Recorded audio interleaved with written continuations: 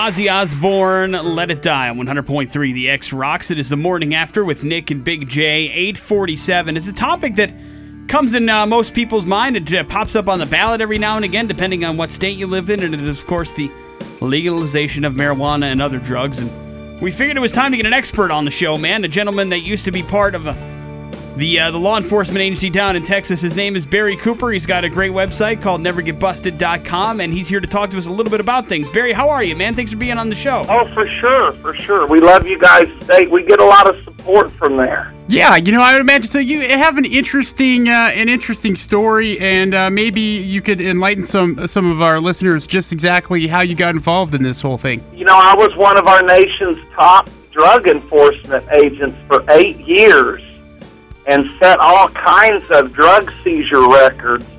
And then I realized that the war on drugs was causing more harm on the families than the drug itself. And so years later, which was 5 years ago, I released a series of Never Get Busted videos that teach how law enforcement sets citizens up to place them in a cage for nonviolent drug crimes, and I teach how to counter that. So coming off the success of that, it just went viral on the internet, and now I'm an expert witness in court that flies around and testifies in areas of police misconduct. And I started a Cop Buster reality show on the internet, and got into some trouble for that, for stinging a few cops and getting a girl out of prison. And so they're making a movie about my life about all of this. I signed a deal in Hollywood, Brett Ratner, and I actually got to read the script a couple weeks ago. So it's been quite a journey. At what point did you come to this realization? You're a law enforcement officer, and you're like, hey, this isn't exactly the fight I should be fighting. Well, the people, specifically the people I was arresting for marijuana, I'd go out and make 2 or 3 marijuana arrests a day. And I noticed they were nice people. And then I would raid the houses at night and notice, their houses were clean and they weren't evil people like the school taught me and like my parents and the church taught me, that anybody doing drugs were evil.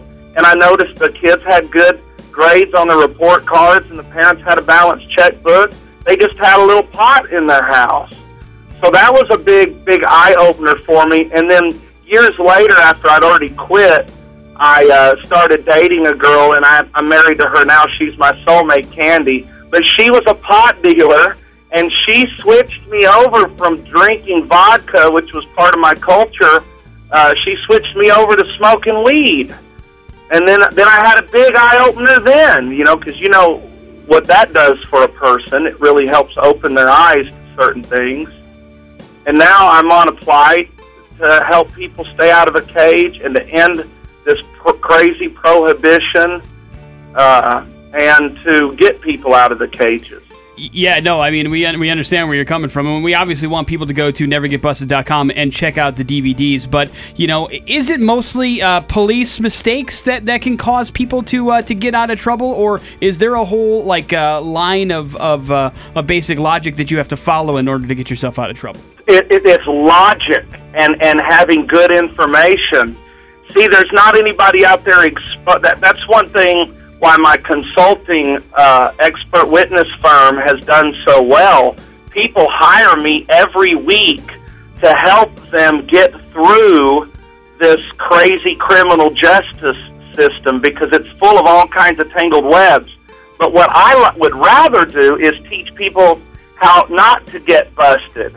And in that sense, yes, there's logistical principles that I teach in these videos. And on my website for free, there's thousands of tips, teaches principles how to counter law enforcement's operations against you for nonviolent drug crimes. Now, Barry, hearing you talk and understanding where you're coming from, is it more like you're putting this against yourself and law enforcement in one bundle, or are there just certain police officers? Because I've grown up with law enforcement, so I know certain cops that are, weed is the end all of all evil. It's the beginning of the door of other drugs. And then there's other guys that are like, it's not something I'm as concerned about as opposed to meth. Well, I agree with Ron Paul, the Republican presidential candidate, and Gary Johnson, another Republican presidential candidate, who said if they became president, they would end the war on drugs,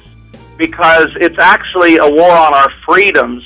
People should be able to choose what they put into their body. And that's called the dark side of freedom. We must be tolerant of others. Now, there's rules that come with that freedom. You can't defame anybody and you can't harm somebody else. You can't assault somebody or harm their property. We have laws for that, burglary laws and assault laws. Put people in jail for crimes against persons and property, but not meth or heroin or marijuana or any substance for that matter. Alcohol kills more people every year than all 4 illegal substances put together. It just doesn't make sense. But, if you Google right now, 2 days ago, there was a global panel of leaders, ex-presidents and Secretary of States and some billionaires, and they just released, it was the Drug War Panel, and they're calling to make drugs legal worldwide, and saying what we've all been saying, that the war on drugs just is causing more harm than it is helping. As much as we may agree with you, it has popped up in a couple of states where, like California, for instance, like complete legalization of marijuana was on the ballot, and they just couldn't get enough people out there to support the measure of giving people a choice to actually do this. I mean, granted, there's going to be the steadfast people that are completely against it from the word go, but one would think that one common sense kind of plays an angle into this thing. It really doesn't hurt anybody, but yet when it comes up on a ballot like that, it doesn't seem to pass. Is there anything that we can do to make that happen? Is it just people are locked down in their brain about stuff like that, or what? Yeah, no. Well, it almost passed. And by the way, 15 states have medical marijuana legal right now, and many more states have decriminalized it. So people are catching on. People are going to the ballots. People are voting and getting things passed. We almost won in California. We just didn't have enough money. It takes money to get these things passed. However, the marijuana lobby has grown by leaps and bounds, and it's huge now.